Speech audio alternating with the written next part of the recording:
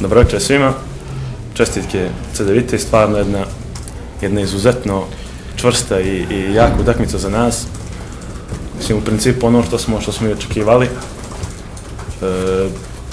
Cedevita je od starta stvarno bila dosta čvršća od nas i to je možda i glavni razlog našeg poraza. Znamo šta treba da radimo, znamo da je ta treća utakmica kod nas doma i imamo sad opet 7 dana za jaki rad i analizu svega ovoga što se Cedevitom ove godine i to je to. Da, pa čestitam Cedeviti. Napravili su jedan fizički odgovor na te neke osnovne saradnje koje mi radimo u napadu. Nisam zadovoljan generalno i to je najveća zamerka. Večeras je to nekoj čvrstini i prilagođavanje na kriterijum suđenja. Prosto mislim da smo morali da budemo čvršći i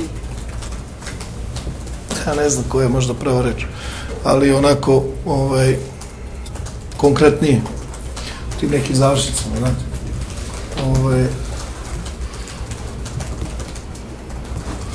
Ali dobro, mislim da to nisu stvari koje ne mogu da se poprave. Mislim da je Mali Ramljak odigrao presudnu utakmicu. Mislim, Mali, ne znam što ga zove Mali čovjek, izvinjavam se.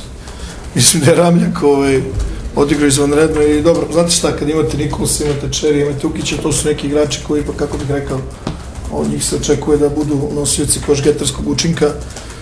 Međutim, Ramljak je u kratkom nekom razdoblju, relativno od 15 minuta promenio napad odbranu. Ok, nije, posle se Jure odlučio za druge stvari, ali mislim da je imao jedan dobar period. Mi smo primili neke poene u posljednjim sekundama. Ono što se kaže, mi smo i promašali, oni su dali i to je to. Sad, ovo što je Nikola rekao, meni je vrlo sam ponosan na to što smo uspeli da se vratimo u utakmicu i pored tog minusa koji smo imali od 18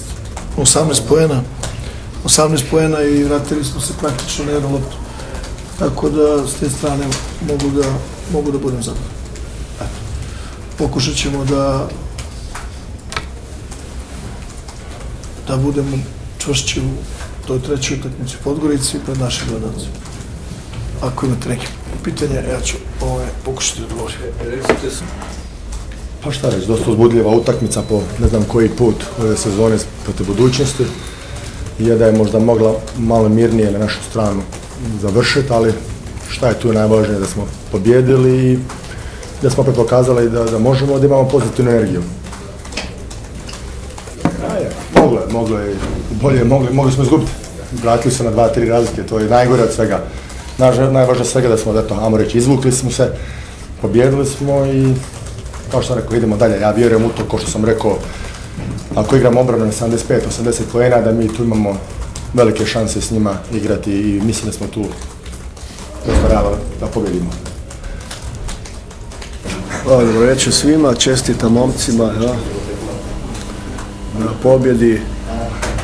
Utakmica je išla